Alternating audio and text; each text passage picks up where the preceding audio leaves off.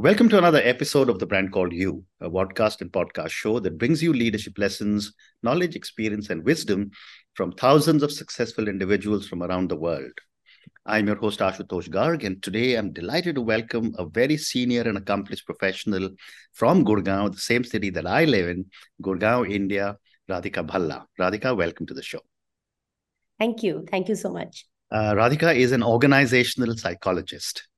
So, Radhika, before we talk about uh, the work that you're doing, tell me about your own journey in brief and what inspired you to specialize in psychometrics and talent profiling. So I think I fell in love with psychology in class 11. I took it as a subject against math. And wanted to pursue psychology. So I did psychology honors from DU. At that time, I think like most youngsters was very fascinated with clinical psychology. But during that time, I also got exposed to organizational and industrial psychology. When I had a choice in my master's to specialize, I had a favorite professor, and he was a professor of organizational behavior and psychology. And that is why I chose that specialization, purely to be taught by him. That was my only desire. But in those 2 years of studying the subject, the passion grew, and I decided to build a career in OB, or organizational psychology. In my second year, I did a 9-month internship with this organization called SmithKline Beecham, which is now then became GSK Consumer, and now obviously doesn't exist in that form. And the opportunities I got there in those 9 months gave me hope that there is an opportunity for psychologists like me to contribute to well-being in organizations, and also to bring in a lot of human-centered design in organizational processes. But the design and the research work that I wanted to do was not possible in a large multinational, which is fairly siloed in terms of roles and in terms of what a psychologist can bring to the table. So I moved into consulting in the year 2000, where I co-founded Quadrangle Consulting with my partner, Jyoti Grover. And we started with a mission. And I'm very proud to say that we've stayed very close to that mission, is to bring psychology to life for organizations throughout our consulting work. Right. Very interesting. Yeah. Very interesting. So let's now talk about the work that you're doing. But let me start with a very basic question, and I'm sure you've been asked this many times. Can you explain the role of organizational psychology in today's corporate world? So I think there are two impact areas that organizational psychologists make. One, all processes in the organization, whether they are designed towards employees or towards customers, deal with humans. How do you bring in human-centered design to your organizational programs? Right. So as an organizational psychologist, you bring in the human back into the process. From an employee standpoint, if you look at today's organization, there is so much happening around engagement. There are 3 generations at work. There is well-being. And there, as an organizational psychologist, the fact that you understand human behavior, you can help organizations understand their talent profiles, understand their consumer profiles better, and then design programs that can best nurture the engagement, the retention, and the share of wallet. Interesting. And Radhika, what are the biggest challenges facing organizations in terms of talent differentiation? I think there are multiple. One clearly is the generation itself. So the way earlier you had a unilateral, very unidimensional understanding of talent, which was linked to potential. People do well, they perform well in their jobs. You give them higher growth, they will stay with you. You can consider them high potential. Today, when you have people of different generations, not everybody wants the classical growth. People are bringing in conversations of purpose, identity. And therefore, that classical model of saying a high performer will want growth or a high performer will become high potential itself is changing, because every generation has a different requirement in their career. Right. The second challenge is that performance in the current environment does not guarantee performance in a future environment, because the current and the future itself is so drastically different. Technology has changed the landscape completely. Right. So just because you are a high performer today does not mean you will be a high performer in the future. So when organizations are differentiating talent, They have to take into account generational differences, individual identity and purposes coming in the way. Current performance is no more the only indicator of potential. And the last one is that even if you have differentiation, how are you going to retain those people? Because retention, again, is one of the biggest challenges that organizations face today. Very interesting. So when I was reading about you, I was fascinated that you also run a master class, yes, which is Psychology to Business. Yes. How have these master classes evolved since their inception, and what do you cover? So, these master classes, I started these master classes in 2015, and they arose from one of my own pain areas, which is when I'm doing a consulting project with a client and I'm bringing in a lot of frameworks from psychology. My clients don't understand the psychology, right? So they cannot understand the assumptions I'm making. They cannot understand the solutions that I want to bring to the problem statement. So I started to gather them in a room at very initial stages of my project to educate them about the framework of psychology that I would use. So just as an example, if we are designing a sales incentive program, then I would want the leaders to come into a room and I would take them through the theories of motivation and tell them how my design will pick from these elements. These conversations and these sessions, which were really tea sessions, started to become very popular, and clients wanted me to bring these not just to the internal design team, but also to larger audiences within their own setups. So just as an example, if I'm working on a hiring process to predict retention, then I would conduct a class on what is retention and how does retention work, and therefore what should we assess when we are recruiting people. So what started off as a small group conversation started to become a 3 or 4 hour masterclass for larger managerial populations within a client setup. Slowly, I started to get references from clients about other organizations who didn't want to engage with me as a consultant necessarily, but they wanted the masterclass. So the masterclasses then became a separate product that I designed and I took it to market. And they're also available in retail format. I've done classes in NASCOM. I've held my own open programs where a lot of people from different walks of life attend these. What I cover in these classes are current pain points of organizations. One of my most popular classes, and after doing hundreds of them, they're still popular, is getting into the mind of Gen Z, getting into the mind of the millennial. Very, very motivating classes, the theory of motivation. People love that because everybody is struggling with motivating their workforce. Some of these topics, I think, have stood test of time. If I do have a window where I'm doing it for an organization, then I like to spend some time and understand what their pain points are and what are the topics that concern them the most regarding people and leaders. And then I've designed a class around it. Very interesting. So now moving forward, when you talk psychometrics, I've been hearing psychometrics ever since I started working in 1979. Yes. And yet it's something which it's remained within the domain of the human resources function. My question is, what are some common misconceptions about psychometrics when it comes to the corporate world? So originally, when psychometrics was designed in the field of psychology itself, it was to create some kind of a scientific measure to evaluate certain dimensions of human behavior, which would take very long to discover if you were just having a conversation. And then this idea got picked up by organizations to say, okay, so if I have to understand a person, I need not necessarily rely on the inexperience of a line manager who does not understand behavior, but I can use a tool or a psychometric that gives me some insights. Right. So what started as a very facilitative tool started to become an end in itself.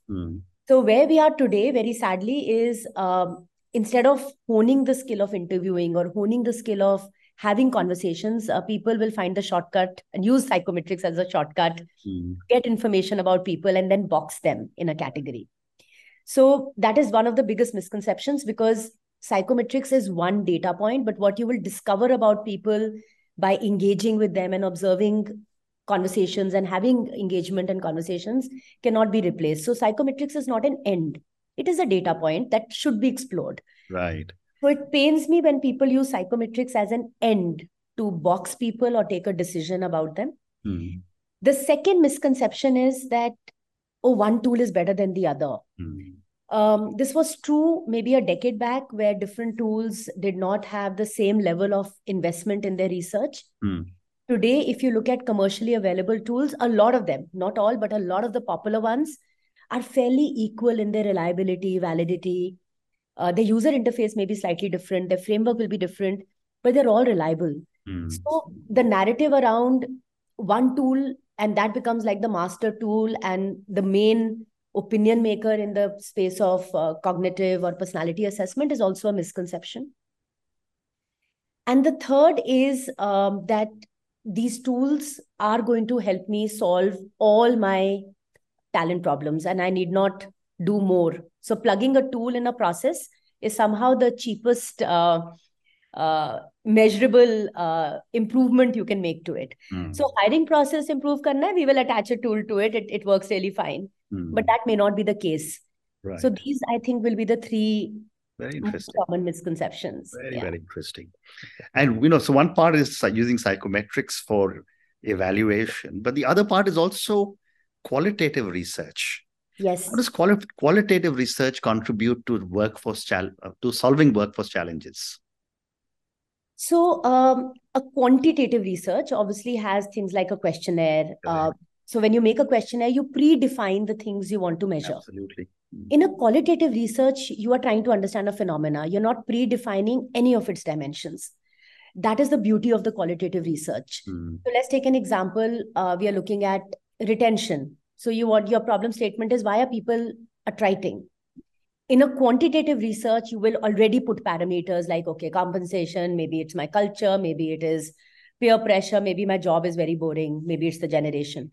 But in a qualitative research, you are just understanding, how do people make a decision to leave an organization and keep the landscape open for the stories and narratives to emerge. And what is the most interesting in qualitative research is when you interact with people with a very simple understanding of, I want to understand how you look at careers and what makes you decide to stay or go. While people may have different stories and narratives, you will find common threads in those narratives across 50 or 60 people. And that common story is so powerful that it can give an organization an insight into what they can do to plug the hole.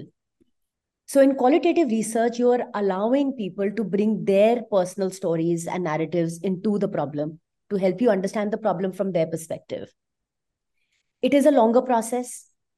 It puts organization in a discomfort because you cannot make a slide that says 10% people said X, because percentages, percentiles, normal probability curve does not apply to a qualitative research, but it will help you understand a phenomena really well and give you a unique perspective to it. Fascinating. My next question is can you explain the concept of multi-raters and its significance in leadership development? So multi-rater is one of the most powerful tools for self-reflection and awareness, because it allows you to get an understanding of how you're perceived by others. A leadership behavior all happens in a social context, which includes so many stakeholders, my peers, my manager, my direct reports, my customers. So the multi-rater actually allows me to gather information about how I'm perceived by others. And that's a very powerful mirror when leaders are wanting to understand themselves and the impact that their behavior has on their effectiveness and on the effectiveness of others. The challenge with a multi-rater is, when you initiate a multi-rater, as a person, you need to be in a space where you're ready to receive diverse perspectives. You need to be in a psychological space to receive feedback. Very often when organizations run a 360, they run it like a process. It is forced upon people. Right. To say, oh, as a part of this, I'm running a 360. You can select your people, or we can select reviewers, and they will start giving you feedback. But nobody checks whether the receiver is ready to take feedback or the giver is ready to give feedback. But if you create a psychological space where people are willing to give and take feedback, then it is a very powerful mirror for self-awareness. The other is, it allows you to make choices about how you want to be perceived. So when you look at your 360, when a leader looks at his or her 360 data, it is not about accepting what everybody is saying. It's about reflecting on experiences that I'm creating and then making a choice about, do I want to create this experience? If I don't, then these are the changes I will need to make. So it's a very empowering process if it's done well. And how do you measure success of a lot of the work that you are doing in improving workforce performance? So in the work that I do, I typically start with the problem statement, to which we then co-create a ROI with the client. Let me give you an example. If you are making a sales incentive program, a classical ROI will be, okay, so it should motivate people to do well. My ROI from a psychology standpoint will be, if I'm making a sales incentive program, then did I convert a low performer into a high performer? Because very often the high performers will continue to get the incentive, the low performers will not, and the big divide will happen. So is my sales incentive plan converting some of the average or low performers into better performance? And do I have something to offer for them? So that would be one of the ROIs that I will create. Right. Similarly, if we are working on attrition, then retention will become an ROI. How we will define retention will be very different from just an overall index of saying, okay, my attrition should go down from, let's say, from 20 to 18. But to say, can I reduce attrition in the first 60 days, and then in the 90 days, then in the 180 days, because the levers will be very different. Right. So when we look at the ROI, we define the milestones and the measures with the client to check whether the needle is moving. Okay. Fascinating. The other thing that I wanted to ask you was about technology. You know, technology has made deep inroads into human resources. Artificial intelligence is being used. How is technology impacting the field of organizational psychology? Tremendous impact. So when we look at psychology and we try and understand human behavior, the social context is a very important pillar within which behavior is understood. Okay. Right. Where you come from, what values you hold, what your social economic status is, are very powerful demographic indicators that help us understand the assumptions you have about life. Now, earlier, this social context was what? It was my family, what my mother and father did, my siblings, where I worked, who my friends were, what my friends were doing, where I lived. Today, it is my social life on technology. My influencers are unknown people on Facebook, on it's not called Twitter now, X, and so many other platforms. So today, when we have to understand human behavior, technology is a social context for me, where there are alternate lives that people live, where their influences rest, where they demonstrate a lot of behavior. So understanding their social life on technologies become a very big input into my work. The other is how I take my work to people. So if you have to run something as simple as an assessment, technology has enabled that for you to run that assessment program or run that development program and give experiences to people, large audiences across the world. Right. The third is, which is a very dark side, is everybody's become a psychologist. There's this whole rise of pseudo-psychology. I agree. So very often when I run my master classes, I have a few pseudo-psychologists in the class who have read and educated themselves partially on some concepts. And that poses a challenge because I'm not dealing with just curious ignorance. I'm dealing with, curious misinformation as well. So I think those will be the three. Well said. And as the old saying goes, a little knowledge is a dangerous thing. Yes. Okay. Yes. So I think I have time for 2 or 3 more questions. My next question is on cultural diversity. And, and as a country, we're an incredibly diverse country. Absolutely. How does cultural diversity impact your approach to talent profiling and assessments? We are so diverse that it is so hard to ignore culture. So when I do research, even when I make competencies or I do research or I run assessments, our north, south, I mean, just to put it very broadly, north, south, east, west are like 4 different countries. Correct. Rural, urban, suburban is a clear divide. So I'll give you an example. Relationships are important. Relationship and interpersonal is very, very important in getting work done in India. Now, this is a generic statement. How interpersonal is used in North, South, East, West is very different. The nature of those relationships is very different. On the continuum of transactionality versus deep belonging, how we experience it in the North and how we experience it in the South is very different. So when we pick up any competency, we are very sensitive to how does this transform in my cultural ethos. You look at customer service in the North and the concept of customer service in the South itself is so diverse. Yeah. And when we define customer service and its index, we take into account those cultural differences. Very interesting. Thank you. And okay, my next question is that how important is emotional intelligence when it comes to leadership development?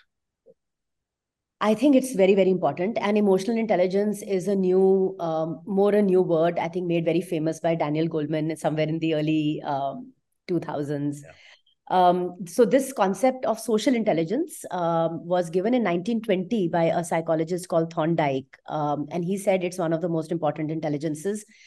Emotional intelligence is very important because all our behavior happens in a social context. So how we regulate our emotion, how we present our emotion, how we respond and react to triggers, all happens in a context where there are other people involved. Right. And that is where my sensitivity to a social context, the way I will demonstrate my behavior becomes one of the most important cornerstones. But emotional intelligence is like a very big word. Within it are so many finer elements of emotional maturity, display, sensitivity, empathy. And each one of these is very, very important for success as a leader. So while people talk about emotional intelligence, it's not one thing. There are so many factors. If you look at the research, there are more than 14, 15 critical factors of emotional intelligence. Empathy is a big one that is being spoken to now. Correct. And the other thing I think that's made a difference is our interactions and the impact that we need to make today is in such short periods of time. Like even in our conversation today, you and I have 25 minutes to make an impact on each other. I don't have 2 days. So within those 20 minutes, how do I present? How do I regulate emotion? How do I decide what to react to is becoming more important. Right. Today, for leadership development, emotional intelligence is therefore more regarded because the time spans of interactions have reduced and the medium of interaction has reduced. WhatsApp, you can do very hurtful communication on WhatsApp, right? It's the worst method to communicate, but it is a medium of communication. Right. Emotional intelligence and how I respond to even a WhatsApp message has become important today because that is where my leadership effectiveness gets tested. Great response. Thank you. Radhika, my last question to you, and this is for the thousands of people who will listen to our conversation. Based on your deep understanding of organizational psychology and all the work that you have done, and given the fact that over 74% of our viewers and listeners are under 34, what would you say are 3 lessons you would want a lot of our viewers and listeners to take away from our conversation? So at an individual level, what I would tell them is that you are a unique individual and your uniqueness is what needs to shine. You do not need to get averaged with anything.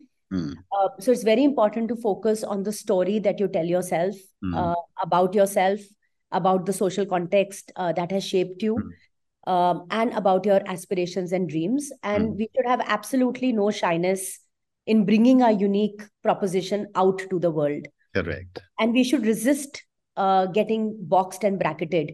So even the word like Gen Z is a box, right? So don't think, oh, I'm Gen Z, I'm a millennial, I can do X. You're a unique person within that box with unique needs. Yes. So that would be my, one of the takeaways I'd like the audience to have. Okay. If this audience works in organizations, which I'm sure a lot of them do, then it is to say that everything that you are doing is impacting another human. So spend time understanding that human, whether it's your employee, customer, stakeholder, observe their behaviors, spend time meeting people and having conversations. Do not rely on technology as the only means to tell you how people think, behave. The cues that you will get when you do those market walks, when you spend time with your maintenance team on the ground, when you sit through that board meeting with your manager taking notes is inseparable, because what you learn about human behavior is what you will start applying to all your processes and design. So as much interaction you can do, the better your design and effectiveness will be. Okay, very interesting. Those will be the two. Very, very interesting. And on that note, Radhika, and your wonderful lessons, and the first one is so powerful. Each one of us is unique. Don't get averaged out. Believe in yourself. Yes. The second, equally powerful, it is so critical to be able to understand other people you work with, because only through that understanding will relationships become much deeper. And I think that's such an important takeaway that everyone must have heard from Radhika. Thank you, Radhika, for speaking to me about your own journey. Thank you for speaking to me about so many different aspects about organizational psychology. I think I learned many new things from you today. Thank you again. So much, Ashutosh. Thank you. Thank you for listening to the Brand Called You videocast and podcast, a platform that brings you knowledge, experience, and wisdom of hundreds of successful individuals from around the world. Do visit our website www.tbcy.in to watch and listen to the stories of many more individuals. You can also follow us on YouTube, Facebook, Instagram, and Twitter. Just search for the Brand Called You.